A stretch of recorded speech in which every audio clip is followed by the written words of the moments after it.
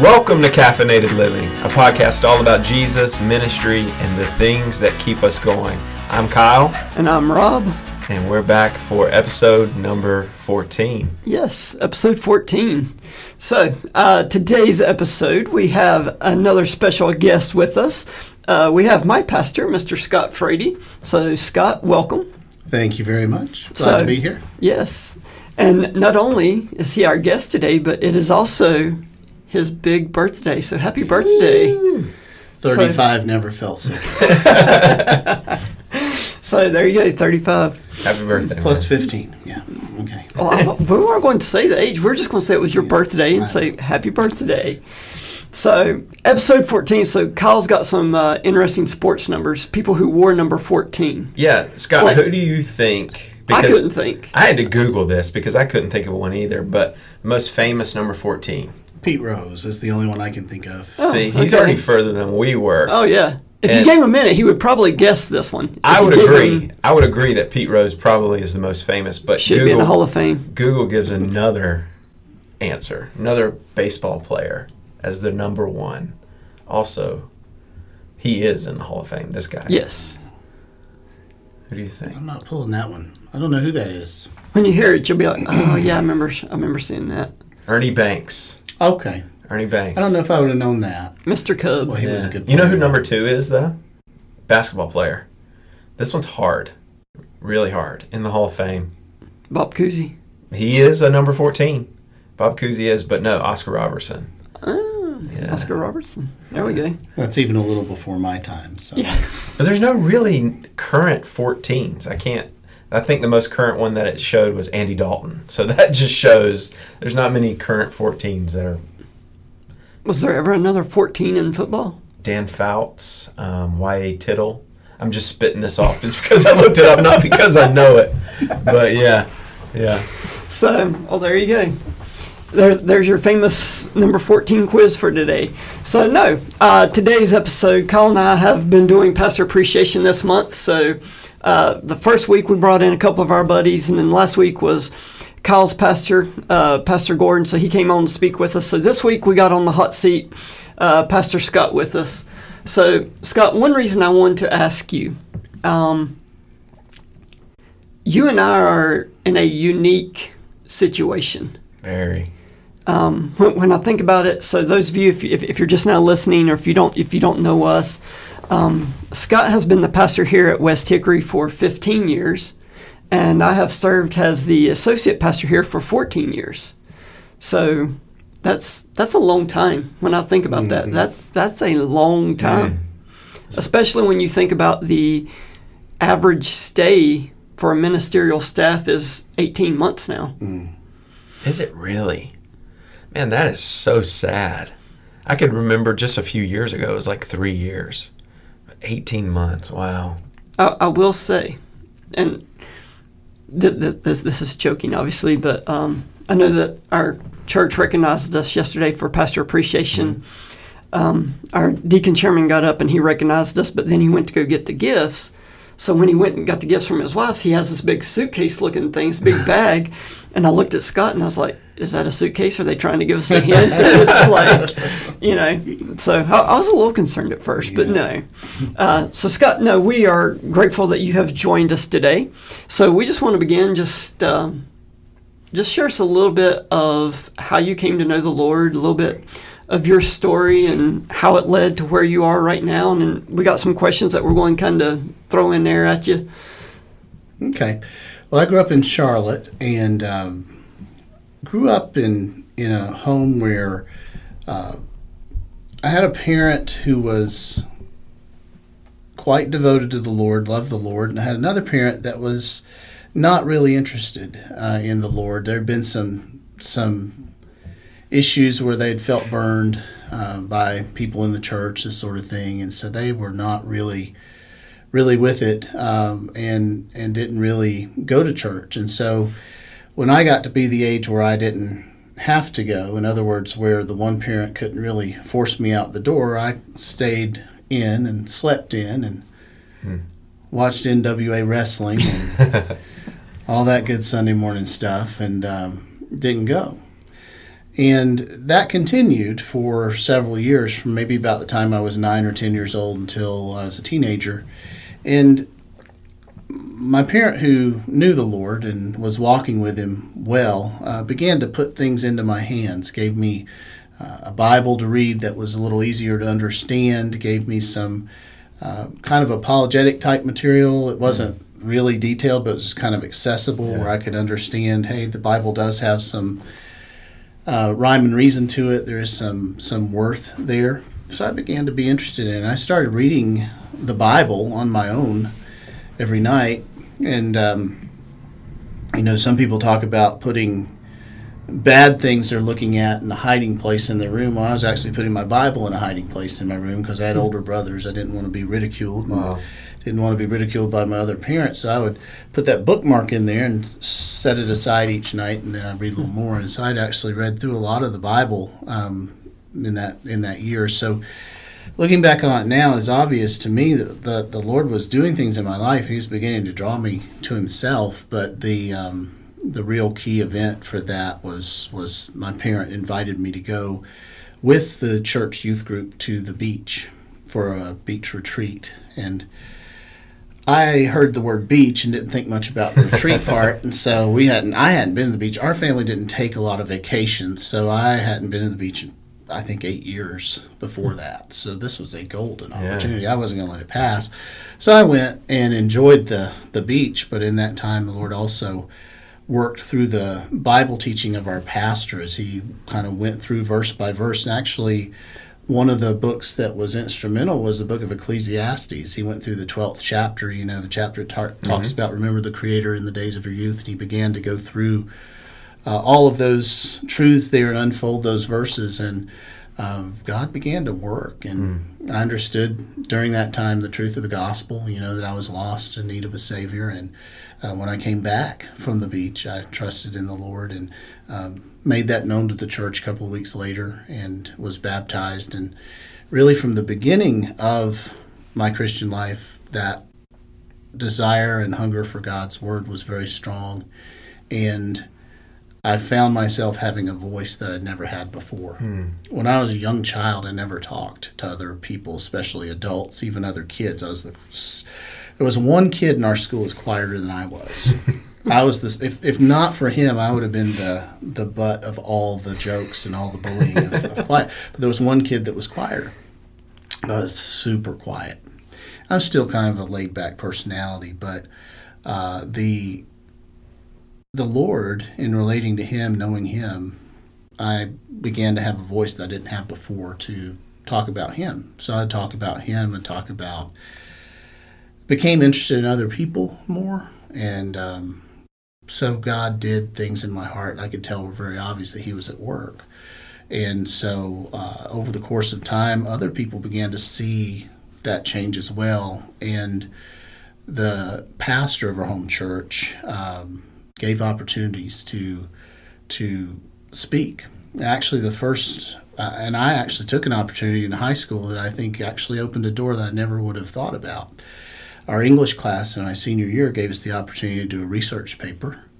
And I decided to do my research paper for the class. It's public school, but I decided I'm going to do my research paper on the resurrection of Jesus. And I'm going to go through the arguments and talk about it, and I'm going to share it with the class. So this was like, I'm going to take this opportunity to share the truth with this class. Never would fly today. But they were open and free at awesome. That point. You could do, and other people did some other stuff that's kind of out there, so it wasn't. So it was allowable, it was my choice, and they let me make that choice. It's the way things should be, but they're not anymore, you're right.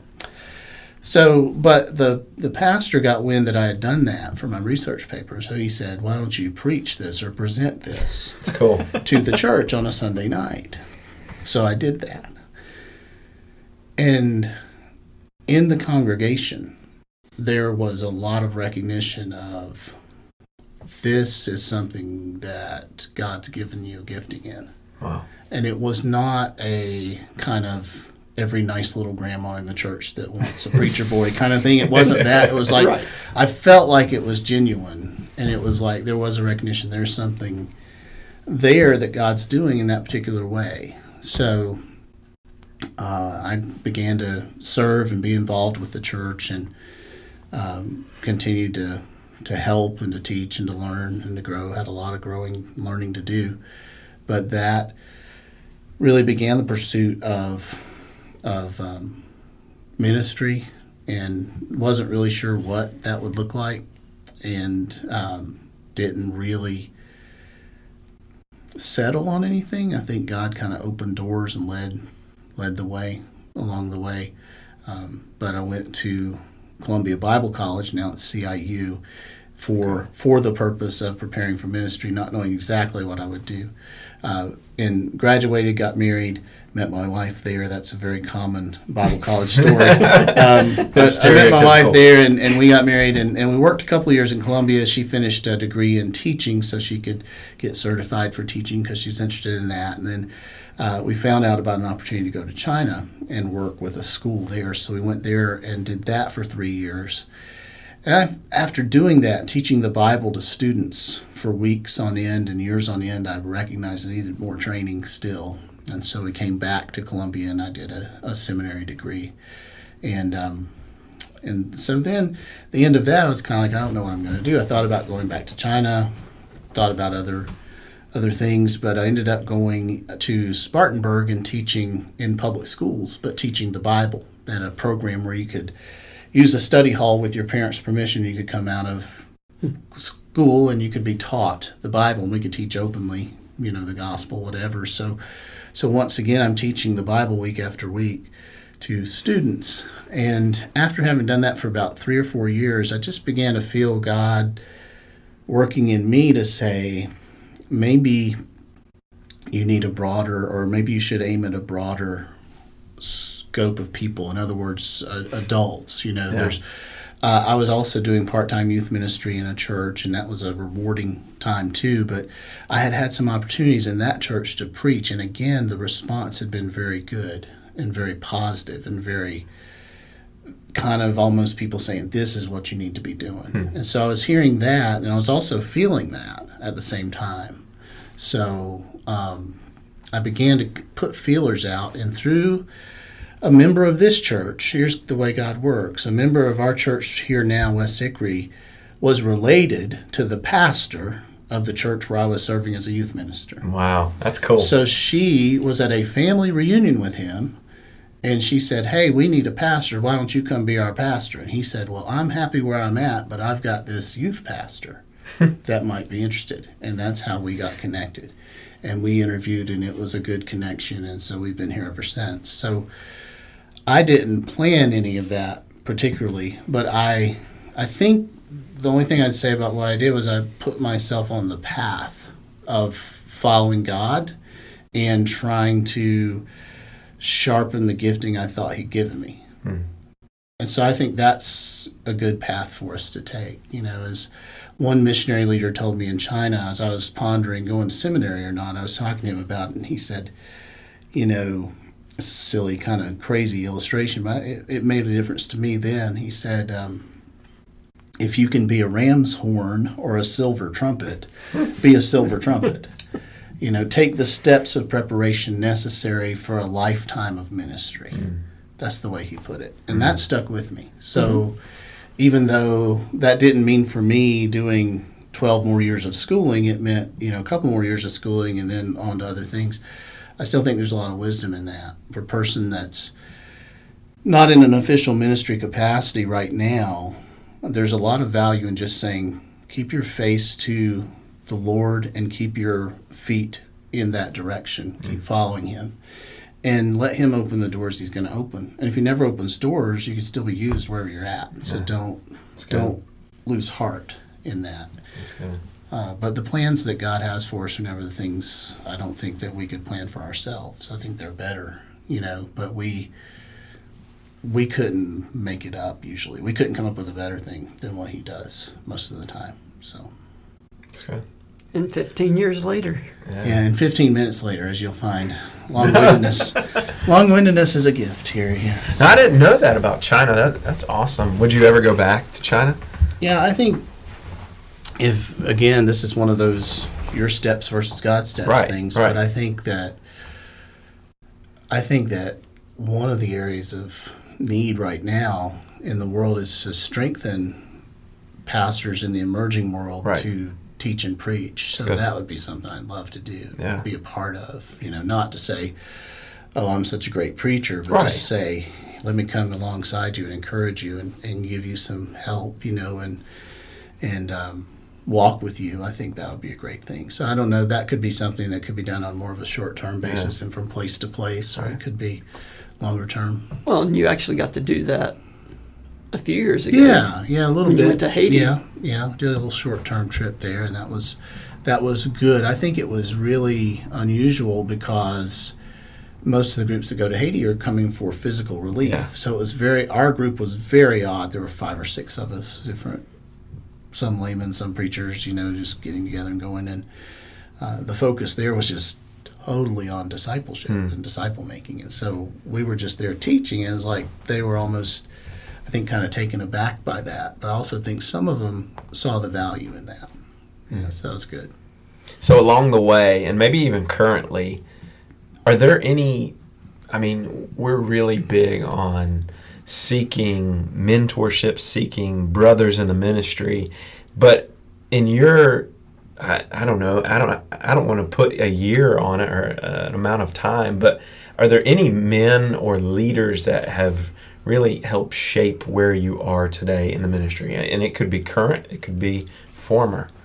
I think to me, you have to think about mentoring in 2 ways. One, you're mentored by people you actually know. And 2, you're mentored by people that have gone before you. That's good. And so I've been mentored by Jonathan Edwards. Yeah. I've been mentored by Spurgeon. I've been mentored by Lloyd Jones, by lots of godly men and women who've gone before who have written valuable things that help us in the ministry. And then also the pastors that I have come up under were, mentors and helps to me. I think for pastors, a great risk, a great danger is isolation. And I've been guilty of that, in kind of a more reserved personality, more introverted. So I would rather be mentored by the Puritans than by somebody today because it's just less messy. It's easier. You don't actually have to answer them when they ask you those convicting questions. You can just kind of, but I think there's value in both. And I think it's something I need to pursue more. And yet also I've found another avenue for help that I'm not sure pastors always take advantage of, and that's our own church family. I've found tremendous friendships and blessing in our own church members, and I think that's really hard because some will teach you, some people teach you, well, pastor, you need to have kind of an elevated, approach. Don't play favorites, or don't have too many close friends in the church because people can turn on you or whatever. Yep.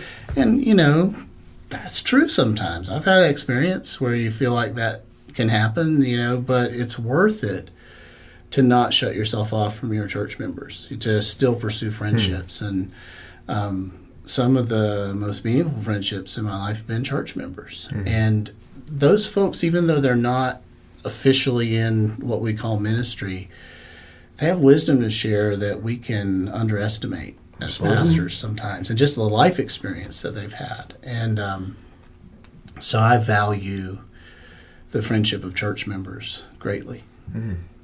That's good. We could have a whole podcast on that. There you go. Yeah. One thing you said, and this is actually one of my questions, so I'm going to throw it out there to you, but I'm pretty sure I know how you're going to answer this. So you can't give me the political answer out of this. So, who would be one of your favorite theologians, and why? That's a tough one. I think that whatever I answer here, I want to be careful that it's not misconstrued. Okay, what I mean by that is this. I think oftentimes I'm helped by theologians with whom I do not entirely agree. Huh. Okay. And the reason for that is because they cause me to think in different ways, and they sharpen my thinking. Now, I'm not talking about like outright heretical people, Right. Yeah. but in some circles today, there's kind of a circle of acceptable teachers, you know, and the circle's pretty tight. And if you don't fall in that circle, then you're suspect. So I'll give you a person, okay? This will get me in trouble. If anybody listens to this and comes back to me, it could get me into trouble with people here or there, I'm sure. I think Dallas Willard has a lot of valuable things to share. And I've benefited greatly from thinking after him in reading. I don't agree with everything he says. I don't agree with all of his conclusions, but I've been helped by him. He's a teacher, a theologian I've been helped by. Okay. Other people I agree with more fully, though not on everything, I've been helped by as well. You know, but that's an example of someone that I think there's value in being sharpened by people that we might not agree with on every issue, or that we might have some differences with. You know, I think Tim Keller, I wouldn't agree with him on his view of creation. I don't fully agree with his view of social action, but his teaching about idolatry is very helpful, very useful, very, very helpful to me. You know, his teaching in other areas very helpful. So there's another person that, okay, he's got some things I would sharply disagree with, but I'm helped by him in other ways. So, you know, there's a lot of teachers like that I find to just be challenged by them is good. And there's lots of the older teachers that I find, you know, very helpful. I think Richard Sibbes, the Puritan, Thomas Manton, the Puritan, those Puritan teachers really meditated on Scripture. And some of them are really hard to read, but Manton and Sibbes and those guys particularly are more accessible. And what I do with them is I feed my own soul with their writing. So, you know, I just want to go there and I don't have to read X number of pages a day. I can read one page and just kind of live in what they're saying and be helped by it. And so they've meditated so deeply on the Word that there's almost always something valuable there, whatever you read, you know. So I'm drawing a blank on other people, but there's just lots of good ones. That's one thing that I have absolutely loved about being here with you. Obviously, God has put people in my life that have a love for books, love for knowledge. My wife being one of those, obviously being a school librarian. But you have greatly influenced and impacted that part of my life. Because I remember early on, I'd go to your office, and there's all these books in there. I'm like, what is that book? I can't even pronounce those words. What's he reading? Yeah. You know, it's like, but without you saying, hey, Rob, you should go read this book, just having it laying around your office, that has impacted. Now, I still cannot read some of the things you do and the amount of time that it takes you to read those things. That's the thing that amazes me, too. Scott devours a book, and what would take me 2 years to devour a book, it takes him like 2 days.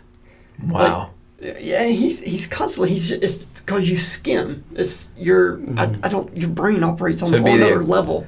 I'm a huge audiobook fan, so it'd be the equivalent of every time I hit the 1.5 times speed. Yeah. Which is all of that's kind of trickled down, which is amazing because I can kind of see that from just sitting in here and absorbing the knowledge and hearing from you, but also spending time with Rob and going back to the whole mentorship thing, being brand new into the ministry and kind of feeling like, okay, I need to kind of hear from someone else. And your love for books has gone down to him, which has in turn come to me. And sometimes I still don't love reading, but it's like, okay, I need to hear from someone else, and hearing from other people that you may not agree with.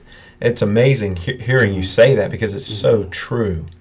But I kind of want to keep with that momentum for a second, and I just feel like, because I feel like this could be a good conversation, maybe not, but in an ever-changing world where so many churches, I feel like, are fighting for relevancy, where they have to choose a topic or choose something happening nationally or globally and speaking out on that. I mean, I've heard so many churches that are doing series, and I'm not saying it's right or wrong, are doing series right now on the upcoming election and what to look for and what not to look for. But in this landscape of churches fighting for relevancy, do you think it's important for churches to be fresh, to be trying to be relevant? I mean, what are your thoughts on that? I think if you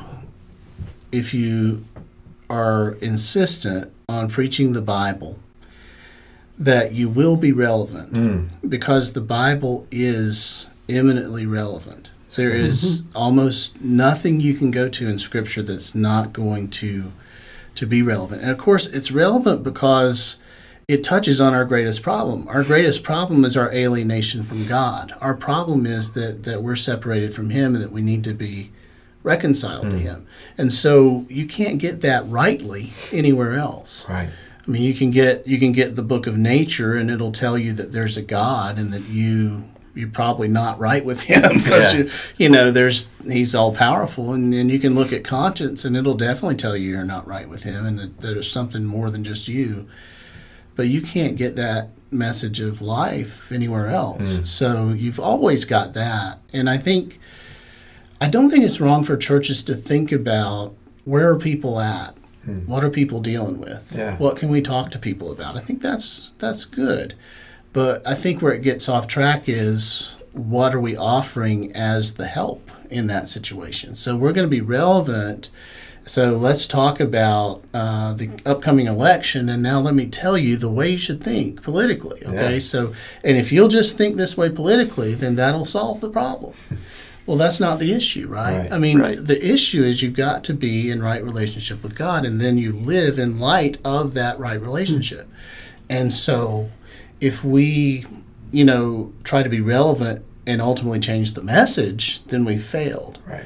I think there's a certain segment that is like so intent. They're so intent about not being relevant that they are harming people. Wow. There's a way you can do that. Absolutely. Well, my people have never. They've sat through 20-minute sermons for 40 years, but I'll tell you what, I'm not gonna give in to relevance. So I'm gonna preach for an hour and 15 minutes, and I'm gonna stick to the Word, and I'm gonna be so. And there's a certain kind of way with that can be almost like a pride on the part of the preacher. Oh, like I've got to show you that I'm in charge, or I've got to be faithful to God's word, so I've got to preach this great long sermon. And I've talked about the Puritans today and some of the value of them, but we need to be careful. The danger of the Puritans too is that we don't want to imitate them, I don't think, exactly in our preaching style, because you can get into some really, they're dealing with the people that were in many cases trained to listen, a more listening culture. Yeah. So they could do some very careful reasoning, some very careful argumentation in the course of a sermon that we could probably not do, and it wouldn't help anybody. It's just going to lose people. So I think there's a balance in that question about relevance, and but really keeping the focus on the words of Scripture and keeping the focus on the essential issue of our standing before God and what God has done for us in Christ to deal with that issue. That's the essential part. But then being aware of where people are at is also important. I'm going to stop talking. Rambling. You're good. Those of you that are listening, you can't see it, but the entire time me and Rob are just shaking our head like, absolutely, absolutely. That's good. I'm going to try to be more concise here. I'm sorry. No. Well, there will be a time for that in a second. Being relevant. One of the things that, again, this is not to come and pat Pastor Scott up with pride. This is not it. But you're just saying certain things that's recalling back to me. One of the things you told me one time, that preaching through the Bible is harder actually than doing topics. Because with topics, you would avoid certain verses or passages that the Bible's talking about, that when you're preaching through the Bible, you're actually going to be forced to talk about those, to think more through that than you would normally. Yeah. And so I was like, oh, yeah, that makes sense. I don't like that answer, but that makes sense. Yeah. So there's been some doozies that you spoke to, especially when you were in Genesis. Those were some good topics on that one. Yeah, that can sometimes be difficult, right? Because you're, here we've got to talk about the Levitical offerings or something. What am I going to do with that? But, I think we've got to go back to 2 Timothy 3:16. All Scripture is God-breathed and is profitable. That second part is so important. Mm-hmm. It's not only inspired by God, but it's profitable. So that's where I want to camp out when I'm preaching. And I would never say that the only right way to preach is to preach straight through Bible books. Right. I would say every message should be expository, in that every message ought to be dealing with Scripture. Right. It ought to be dealing with the text of Scripture. But I would never say every message has to go straight through a book of the Bible. And I know you're not saying that either. Yes. But I think that's a helpful thing. I actually think that's a very helpful thing for a young preacher to do, is to preach through a book of the Bible, because it forces that young preacher not to just ride his hobby horses. He has to expand his thinking and think about what does this mean here in this context. The other issue I'd say that relates to that is, when we preach, we've got to make sure we don't preach disconnected from the whole biblical story. Mm-hmm. So biblical theology is really important, because if you, and one of the things that preaching through a whole book helps you with a lot of times is keeping you on track and making sure you're not pulling something out of context. Right. But you've got to make sure that you don't preach in a way that you're just kind of pulling something out and you're kind of giving your own twist to it, but really the Bible in its whole message actually says something different. That's something that you could easily do. So you've got to be aware of that. So we have people that listen, that teenagers, early adults feel called to ministry. Or going back to something you said, what would you recommend, or what would you say to that young pastor that's in ministry?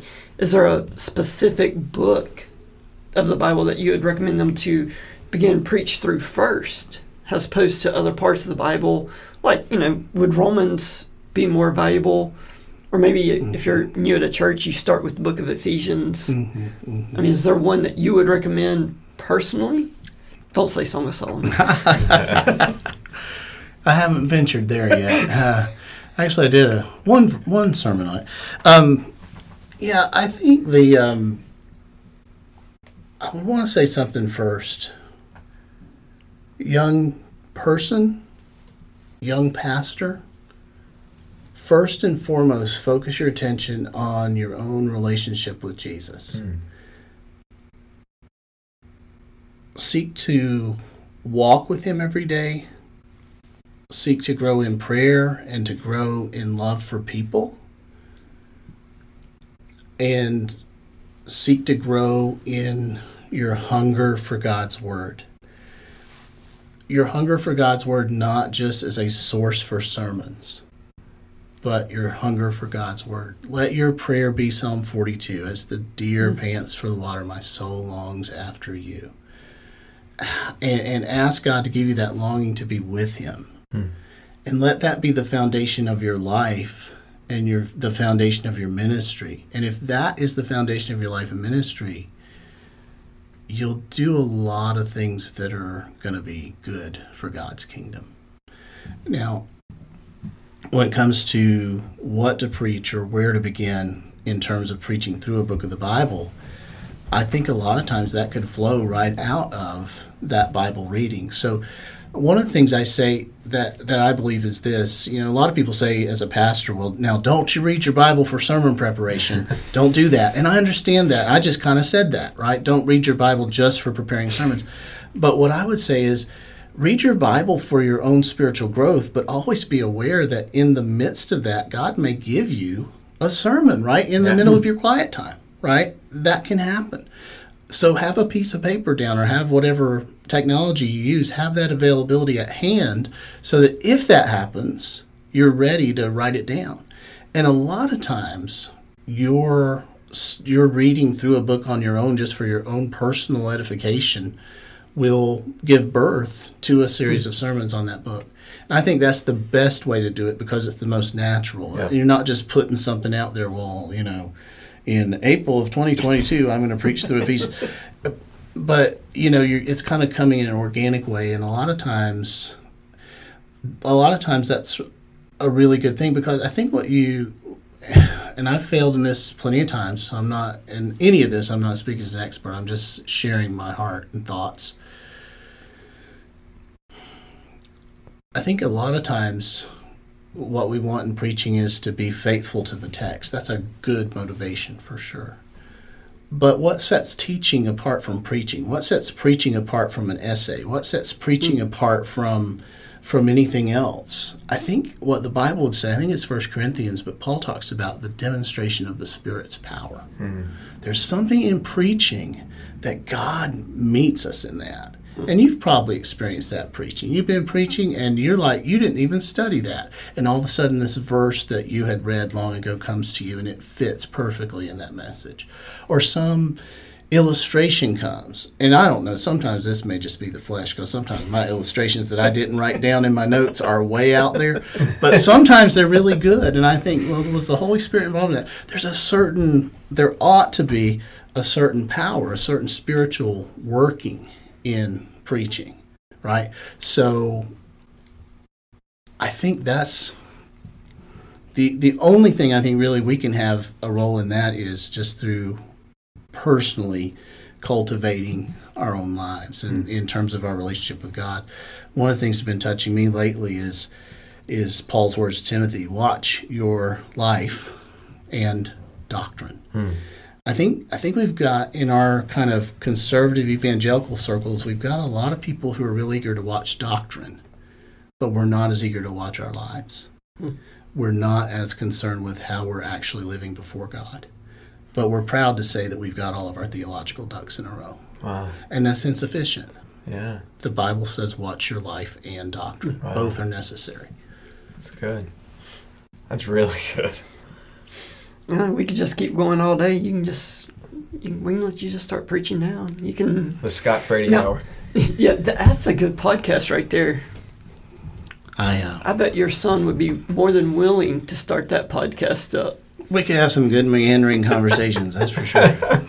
I will say, you talked about your illustrations. They're not always useless. They're not. However, they do relate to a certain decade. Yeah, I give something 70s and 80s are pretty much. And the problem is, there aren't many people in that age group in our church, so I feel like I've really just, dropped a bomb a lot of times, because it's I'll give this illustration, and the older people don't get it because they're too old for it, and the younger people don't get it because they weren't born yet. So it's it's just hopeless. So I've learned about that through the years, just to be aware of your age groups. So with that, what would be your most embarrassing, switching gears completely, but what would be your most embarrassing ministry moment? I mean, if it's in the middle of preaching, if it's in the middle of a committee meeting, whatever, what would be your most embarrassing ministry moment?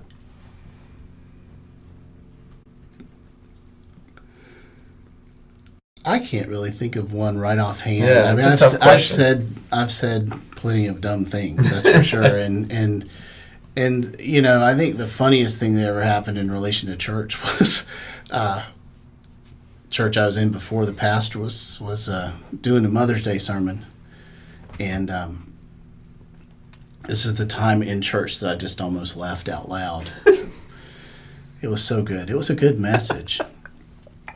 And he comes to the end, and And his big culminating line at the end was to encourage all the mothers. And he said, they will have the fruit of the womb as their reward. They will have the fruit of the womb as their reward. So childbirth, right? Yeah. They'll have childbirth as their reward. So he gets to this big crescendo at the end of the service, and he says, and they will have the fruit of the loom as their reward. I knew that's where you're going. That's hilarious. I was like dying laughing. I was about to fall over. I was biting the inside of my mouth to not laugh out loud, and I started getting visions of him handing out underwear packets on the way out. Well, that'd be a memorable experience for sure. Yeah. So, And I don't think he knew he said it, so I didn't tell him. No, he had no idea. I think probably other people told him, Okay. but I didn't tell him. I don't think I've ever said any of those things that bad. Not that I know of. I think most of the time our stumbles are things that we end up saying that are theologically incorrect, like, thank you, God, for coming to worship. Yeah.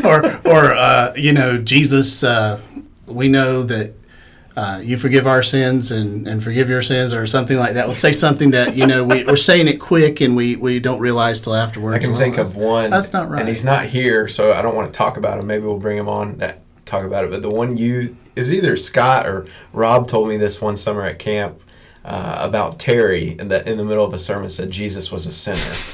I've seen other preachers do that too.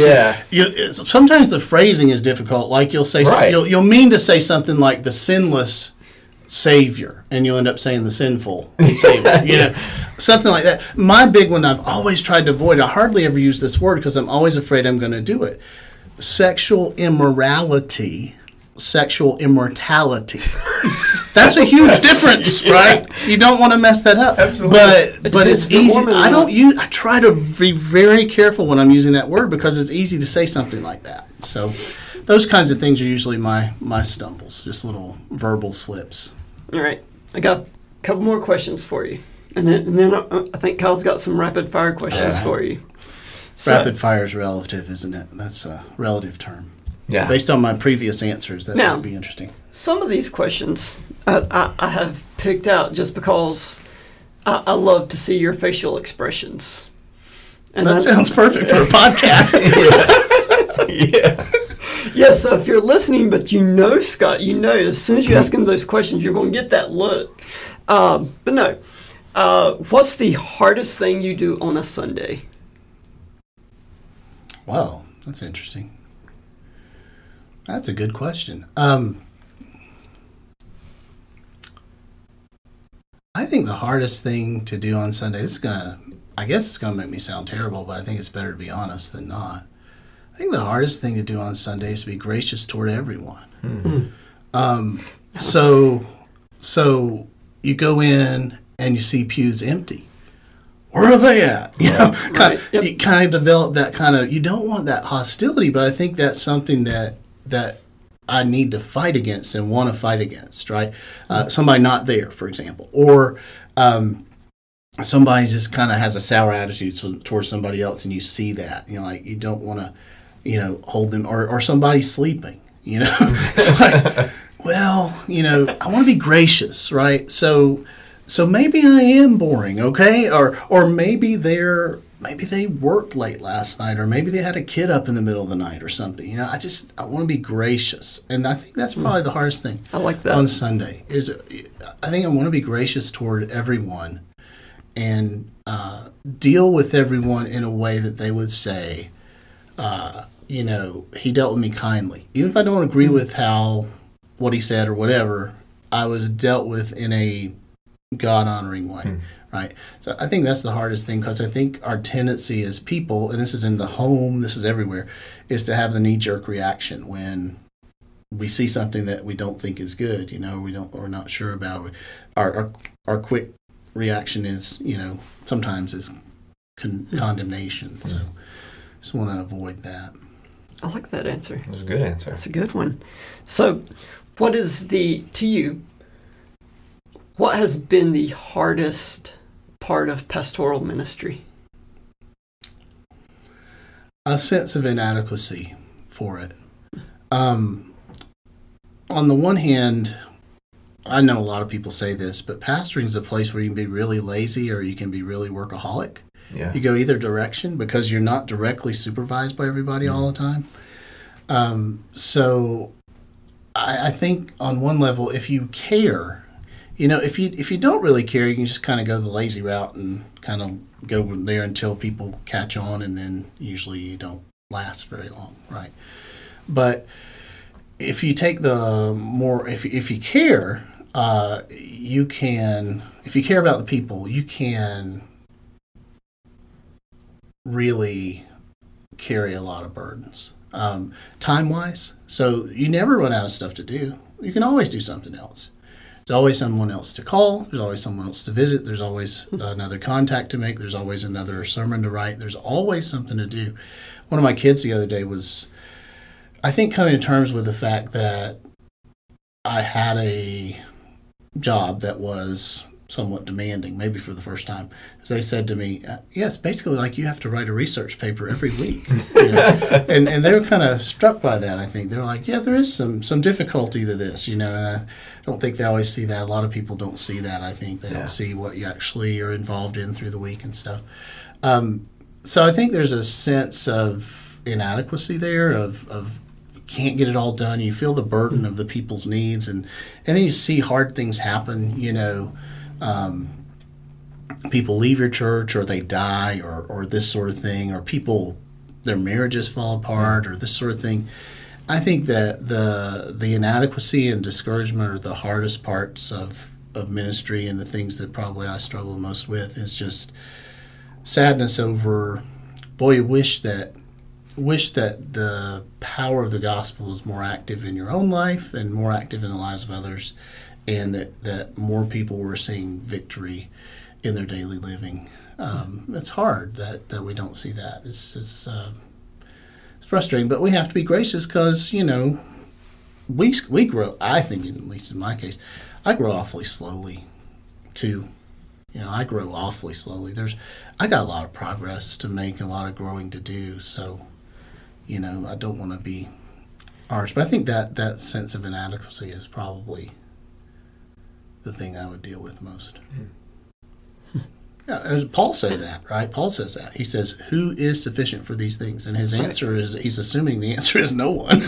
So, I think if you feel like totally competent, you're probably missing something in the equation. Yeah. So, I have this question written down, but I'm going to rephrase it.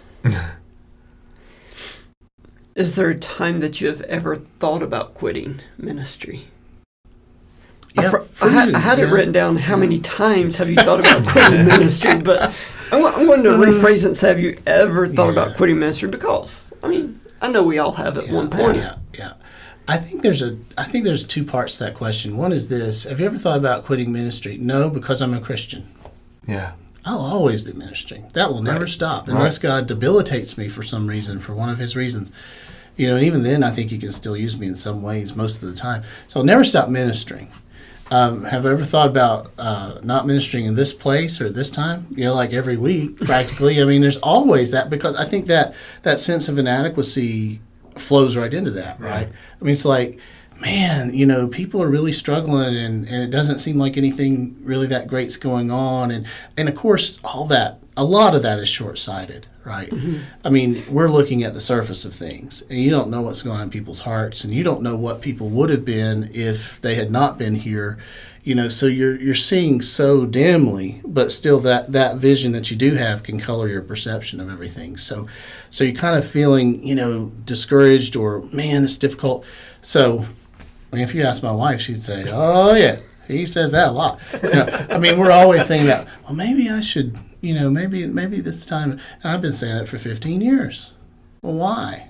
Part of it's probably pride, or probably my own problems. I've got them. Everybody does.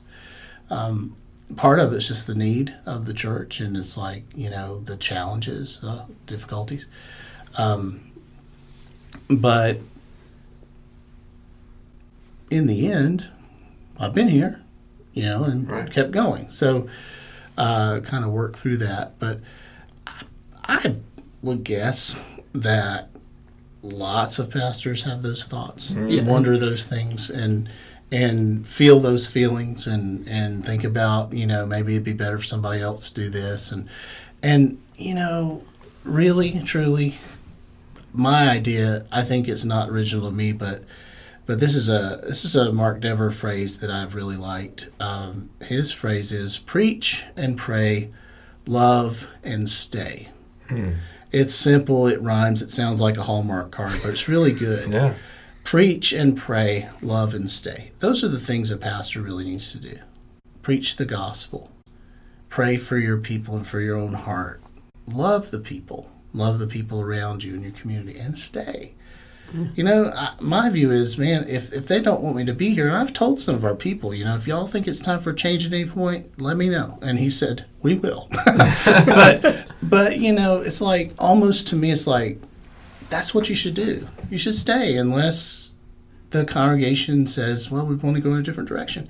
And then I think you should accept that as graciously as you can. That would be heartbreaking for any of us, I'm sure. Right. But that, a lot of times, is, what God is doing. And he's not done with you. If you're working in another job or something else, he's not done with you. He's still got stuff to do with you. So I liked your perspective though, at the beginning, how you said, I'm not quitting being... Oh, yeah. I think that's so important. I mean, honestly, I've never really thought about that. Like, you hear people say, well, I'm just going to quit the ministry. It's like, well, technically, you, as a Christian, you can't quit. Yes. So, that was the greatest greatest danger for ministers, quote unquote, is to see themselves as ministers, quote unquote, and not see themselves as disciples. The greatest need for a pastor or youth pastor, any kind of ministry position, is to continually remember that your primary identity is that you're a disciple of Jesus. Mm-hmm. You're his follower. And from that identity flows all the good ministry. The good ministry doesn't flow from technique. It doesn't flow from idea books. It doesn't flow from the church gurus. Good ministry flows from an authentic life that's rooted and grounded in Jesus. That's where good ministry flows from. And that's why, in the beauty of God, good ministry is so diverse in its expression. That's why you got, in our church, I mean, how different are we three pastors? Right. We're so different, but God's used all of us in various ways, right? And I'm sure in every church staff situation, you've got differences of personality and approach, but God still uses you because it flows from the life, much more than it flows from a programmatic kind of top-down, put this on it. I think you can do that, and a lot of churches are seeking to do that. You can kind of put a top-down on it, and you can get some immediate results. I think that's true. But I do wonder at times about the long-term sustainability of that. Right. And I do wonder if that's not part of what is owing to our quick turnover a lot of times. If we see ourselves as people in a career and that this is our focus, then we'll put all our focus on just, kind of doing a good job. And I haven't always seen it rightly. I don't think I see it fully rightly now, but I do think we got to go back a step. First and foremost, are you a Christian? That's a good question every minister should ask. Yeah. Am I a Christian? Do I know Jesus? Right? Am I vitally connected to God? Do I know him? Have I trusted him? Could I explain the gospel to someone else? That's a good question for a minister to ask. Yeah. And then from that, though, am I walking with him? Do I have a relationship with him? And there I want to say, not a legalistic relationship, a love relationship, not a let me check a box off of Bible reading and prayer, but right. I'm talking to him. Let me get my gold seal. Right there it is. So let me get my stamp. Let me get my star. So I don't want to live that way, right? That's not authentic relationship. Can you imagine relating to your wife that way? Well, I've talked to you for my 5 minutes today now. Do I get the remote? I don't need to see you anymore today. I'm going to leave now. Yeah. And so, I'm going to listen to you now for 5 minutes, and that'll be it. Wow, man. That's good. Thinking So about- we want to relate to the Lord as our Father and friend because that's who He is. So, that has been a revolution in my life. Is that, and this is Willard, but it's true. He says, I want my quiet time to last all day. That's beautiful. Yep, I like that. And that's Paul too, right? Pray without ceasing. Yeah. What does that really mean? Well, I think that just means be connected to the vine. Just stay in contact with the Father all through the day. And so whenever someone comes across your way, if you have the opportunity, you see someone in the gas station, you pray for that person.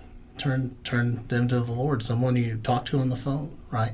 So you have so many opportunities. But I think for people in that ministry position, that cultivating of that walk with Jesus is the most important thing, because otherwise you if you have that, then I think you have a fountain of life to give, right? If you don't have that, really you're just going to be a second hander. You're going to pass on other people's thoughts, or you're going to pass on something you read but really didn't affect you. And I think all pastors do that at times, because sometimes we're worn out, or sometimes things happen, right? So I'm not saying you're always going to. I think if by and large you have that kind of connectedness to Jesus, it's going to affect greatly the power of your ministry. I like that. I do too. I like that. I wish I was taking notes, but I'm glad this is recorded. Well, I mean, those answers, it makes it hard to transition to these questions that have no meaning whatsoever now. It's just like, I don't even want to ask them, but I have to, because I have to. So I got 2 more questions, and then I'll give it over to you. Okay. Give it over to you. All right. What is a movie or book that everyone loves, but you can't stand? Ooh, boy, that's good. For myself, it would be The Goonies. Mm-hmm. There's a lot of people that love that movie, and I cannot stand that movie. I'm going to give you a general category because I can't think of a specific. I generally dislike animated movies of all sorts. I've just never been a fan of animated movies. But everybody raves about these animated movies, but I've never been a fan of animated movies. All right. Okay. That's all I can think of. What is the most unique thing you've ever ordered online? Rob told me this question before. I'm like, man, that's a great question. Wow. Trying to think.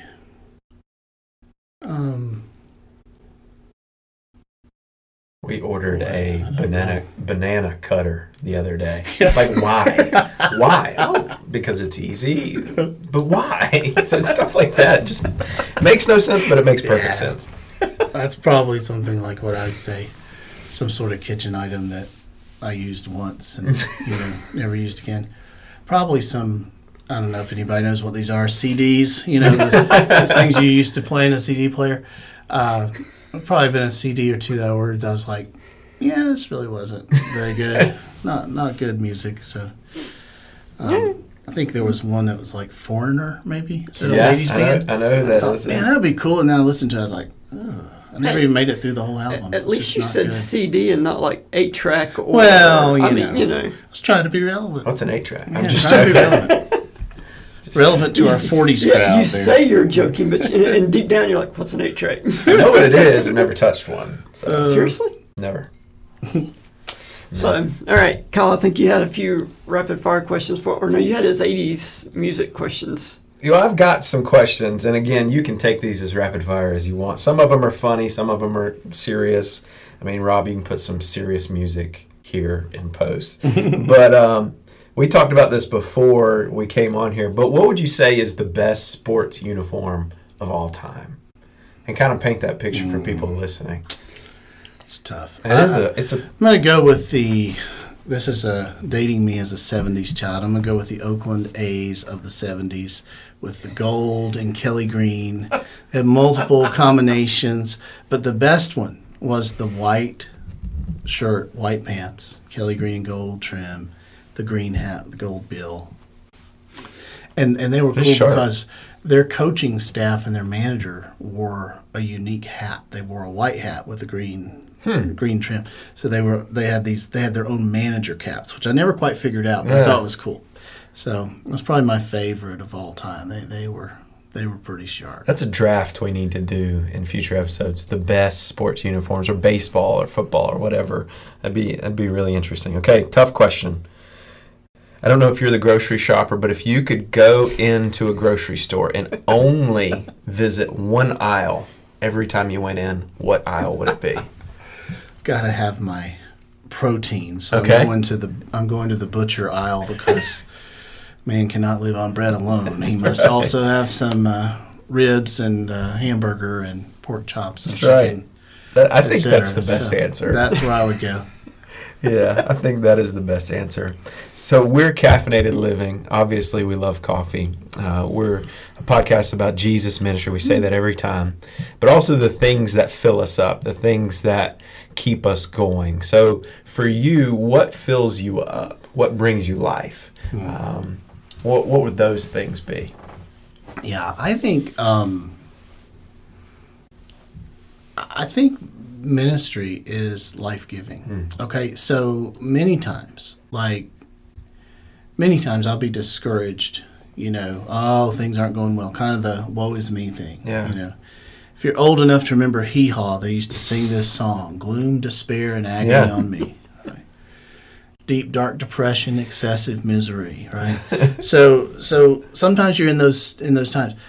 If I'll take that time and go visit an elderly person in a nursing home, go visit someone in the hospital, if I'll take that time and go reach out on the phone to somebody who's having a struggle, 90% of the time I'll be lifted out. Right. So what fills me up? What brings me life? I think this is just a straight up scriptural principle, right? The one who wants to save his life will lose it, but the one who loses his life for my sake will find it. So if you give away what God gives to you, there'll be blessing there. Right? There'll be good there. You'll be blessed, and you'll be a blessing to somebody else. And I think one of the things this is going to be my philosophical moment here. I think one of the things our modern world is messed up about. Our modern world is seeking to find life in happiness, when really life is found in purpose. And we find life through having something to do that is meaningful, right? That's, all the way through Scripture, God's sovereign plan is at the heart of everything. So it's like you find life through meaning, right? But most of us seek life through happiness. So we run after pleasurable experiences or this thing or that thing, and we end up empty. Yeah. We end up temporarily satisfied but empty. Right. And so I think if we run after meaning, if we run after doing something of value, then we end up in a better place personally, just in terms of being fulfilled. And I think another part of fulfillment is recognizing that you'll never be fulfilled. In this world, you see as through a mirror dimly. You always have that residue of the flesh. You're always going to have those struggles in your life. You're always going to fall short of other people's expectations, and other people are going to fall short of your expectations. I think a part of finding contentment in life is recognizing that the fall is real, and that you live in a fallen world, and that you will have to wrestle with challenging situations and suffering. Again, this is another modern world problem. We don't want to face suffering. COVID's forced us to face suffering. So if our constant goal, imagine this, if your goal in life is to run after as many pleasurable experiences as you can and avoid as much pain as you can, you're going to be always on the run, never at rest, never at peace, because you're always going to have to be moving things around in order to get to that place. And then when you get to that place, it lasts for 30 seconds, and then something else has come in, right? It's just like, you're up in the mountains, a beautiful day, romantic day with your wife. You've got the picnic out there. It's a beautiful day. You're on the hillside, the sun's shining, the wind's blowing.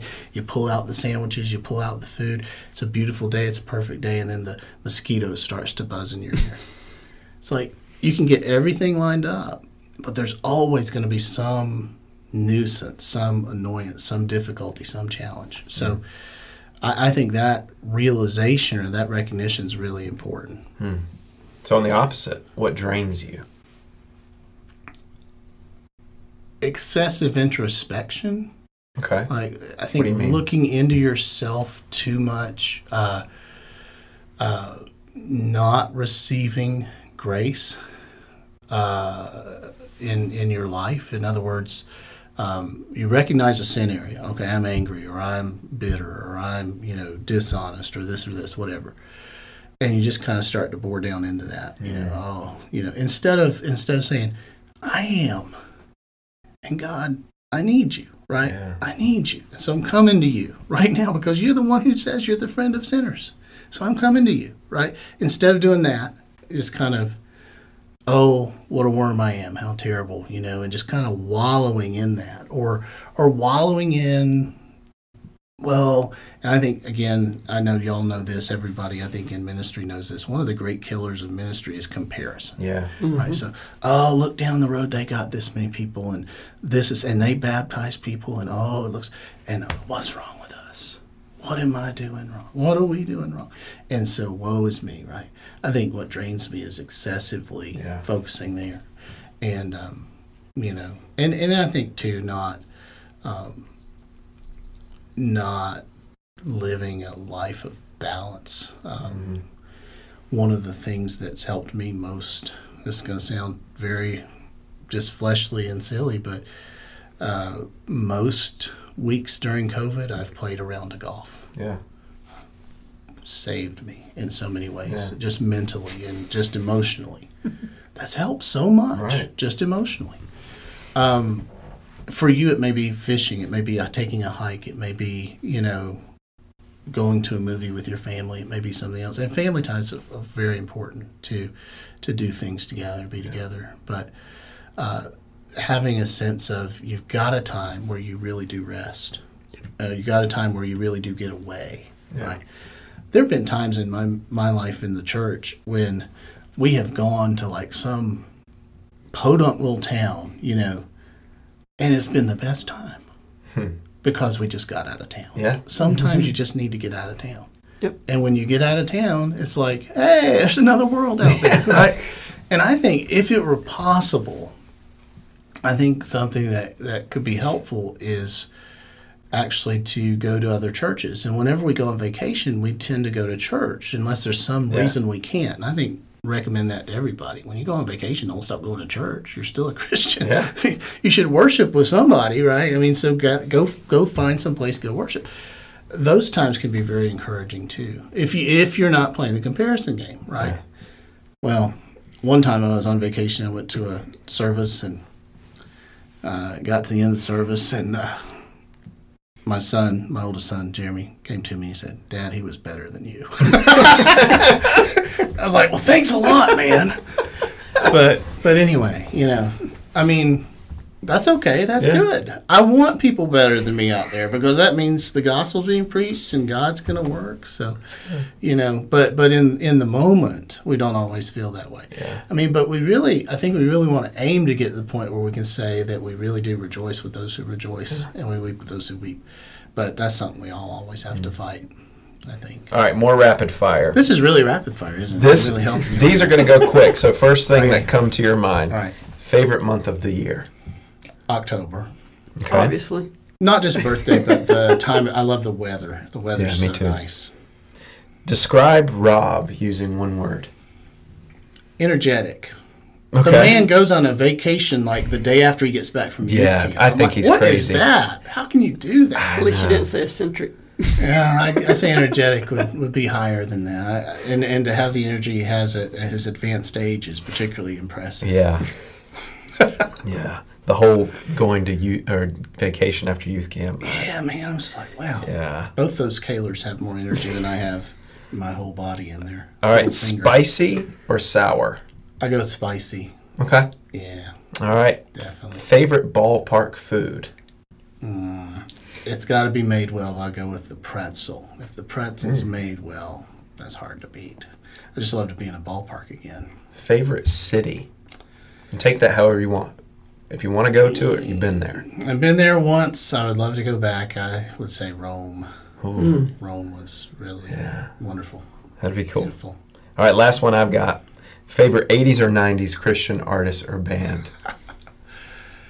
Most people won't know who this is, I think. Phil Keaggy. Nope, never heard of him. Guitar player. Have to look him up. Very good. Very good. Good albums. Phil Keaggy. All right. My man. Phil Keaggy over Rich Mullin. I like Rich Mullins, too. Yeah, he's good. There's a lot of good ones back then. You Some can't beat legends. Don't miss out on your 80s So- Christian music. Well, now here's another thing. Scott, you and I could go on a discussion of Christian bands, artists from 70s and 80s, and Kyle could just sit over there like, I have I know nothing. it. That's for sure. I could only keep up from my time at Lifeway with people coming in and asking for CDs, but at a certain point, you'd lose me. It's really funny, though. I'll tell you, I know a lot of music from the 70s and 80s, just secular music, too, just non-Christian. But when I went to Columbia Bible College, they had quite a few rules, you know, in the rule book and stuff. So you're like supposed to really be careful about what you listen to and stuff. And I think there's some wisdom in that. And of course, it can always become legalism, so you gotta be careful. But there's some wisdom in that. So like I was watching one time on YouTube. I was watching this video, and it was like the top song of every year from 1960 to 2000 or something like that. So like from 1960 on, even though I wasn't even born yet, I would like know almost every one of them right away. When they got to like 1989, when I started at CIU, I didn't know anything. That's like, okay, that's when my knowledge of music died right there. I forgot that, but that's okay. There's some good to that too. So I probably don't need to let my mind be occupied with the lyrics to Funky Town or something like that. You know, it's like probably a better use of time to know other stuff. So, All right. I don't know how to end on that one. The fact that Scott knows the lyrics to Funky Town. just end with the We can end with a few bars of Funky There Town. you go. That's how we should close it out. Or we can end with you singing it, and we'll just Well, edit that. yeah. That would No. that would sink your listeners from few to none. I don't know how many are listening, but how Okay. many there are, it's good. Last thing, I want your prediction. Not only is it your birthday, but your Braves are in the NLCS today. Do they take the Dodgers? Kyle, you can chime in too. You can put your thoughts. I have more hope than I have had, but the Dodgers are very, very good. It's going to be tough. I think they probably would not be favored. I would say it's more likely going to be a 6-game type series. But I actually do have hope that they could possibly win it. The last couple of years where they've been in the playoffs, I've just hoped for them to get through the first round because I felt like they would lose the second round, you know, because of the Dodgers. In the first year they made it, I was just hoping they would win a game or two, you know, and they did win one. So, but this year, you know, I think they've got a chance. I would give them a 70-30 maybe, something like that. Yeah, I like those odds. I actually like the Braves' chances because I think the Braves have a better pitching staff, even though they're younger. They have a better pitching staff than the Dodgers. Yeah, Dodgers obviously have more of an offensive threat, but Kershaw cannot beat the Braves. He Well, struggles against the Braves. tonight will be really important. The Braves have been on a roll. They've won 5 in a row in the playoffs. So I think if they win tonight, that's huge, you know, because their confidence level is going to continue to be high. So, and Buehler's a very good pitcher too. So if they can beat him, that gives them an inside track. I just wonder in a 7-game series if their starting pitching is going to be enough because, you know, they've really only got 3 guys they can depend on, and 2 of those are unknown. Really, they've not pitched much. So Big stages. you know, they've done well to make it as far as they have, and I hope they can make it through. Who's to in the World Series. ALCS? The Yankees and Tampa Bay and Houston. Yeah, Tampa Bay and Houston. Yeah. Wow. So my thoughts on this, the NLCS is basically the World Series. I agree. I think Nobody whoever wins cares that about will be Tampa the Bay or favorite Houston. team. Yeah, Nobody Tampa Bay's cares, good. but Yeah, but how cool would it be if Tampa wins it all. I think they've got a shot. They won the first game, and I think they're very, very good. But they, I think whoever wins the NLCS will probably be favored in the World Series, or at least they should be. And so if Houston wins, that's 2020 in a nutshell. I mean, seriously, like if the Astros win after all this talk all off season about cheating, that would be 2020 in a nutshell. True. There you go. Yes, I don't want Houston to win it, but that's Nobody beside the does. point. Nobody does. I think it's interesting, though. You have National League East and American League East, and a National League West and American League West. What does that say about the National League and American League Central? They were pretty weak, weren't they? Yeah. And I think that's So- true in both cases. They had some real weaknesses. Should be a good series, though. Well, Scott, I won't be able to watch it, though, honestly. Why? I really won't. I won't watch it till it's over. I just can't do it. It makes me nervous. I can listen to it on the radio, but I don't like to watch it. I've seen the Braves choke too many times, and I have trouble with that. So Lonnie Smith is not on this team, so they should do well. yeah. They should do The well. Who's- Dodgers who's have gonna- one of the biggest choke artists, though, out there. And I love him to death, but Kershaw just never been able to. I was looking at something. The farther along he gets in the playoffs, the worse he does. I know. So maybe that'll hold true this time. And I'm not a big fan of Seager. Why? He's from Charlotte. I don't care. I don't know, something about the way he plays the game. I'm not a fan of him, and I just don't So want to you see. must really love Acuna then. I just don't want to see the Dodgers win because of Mookie, but I want to see them win because of Clayton. You're torn. Yeah, Well, I think it'd but be. if it comes down between them and the Braves, I'm choosing the Braves. So Yeah, I think it'd be nice for some of the Braves that have been around for a while to have a chance to play in the World Series. So Freddie Freeman deserves that. Yeah, so that'd be good. So it'll be good. It'll be interesting. Well, Scott, thank you for taking Yes. a few Yeah. minutes out of your A few time minutes? to. I think Good we've been here stuff. for a A few while because of my minutes, yeah. rambling. I'm sorry about that. No, that's No. the beauty of podcasts, is it's No. long form. It's, Yes, and it's been very good, been very informative and Yeah. insightful. Thank you. So, Kyle and I both want to say not only thank you for being here today, but also thank you for serving in the ministry, for what you do for the Lord, what you do for your church, what you do for me and my family. So I thank you for that. And